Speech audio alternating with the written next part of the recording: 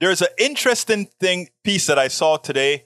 Alito went to Rome, and the irresponsible judge showed his irresponsibility in how he addressed the Roe versus Wade decision and those who opposed him.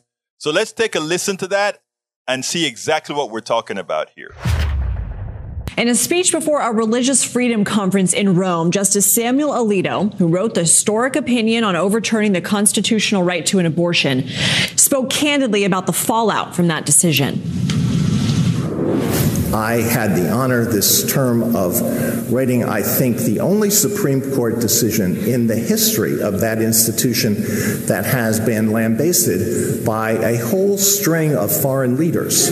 One of these was former Prime Minister Boris Johnson, but he paid the price. What really wounded me was when the Duke of Sussex addressed the United Nations and seemed to compare the decision whose name may not be spoken with the Russian attack on Ukraine. NBC Justice correspondent Pete Williams joins me now with more. So, Pete, how rare is it to hear from a justice speak out like this?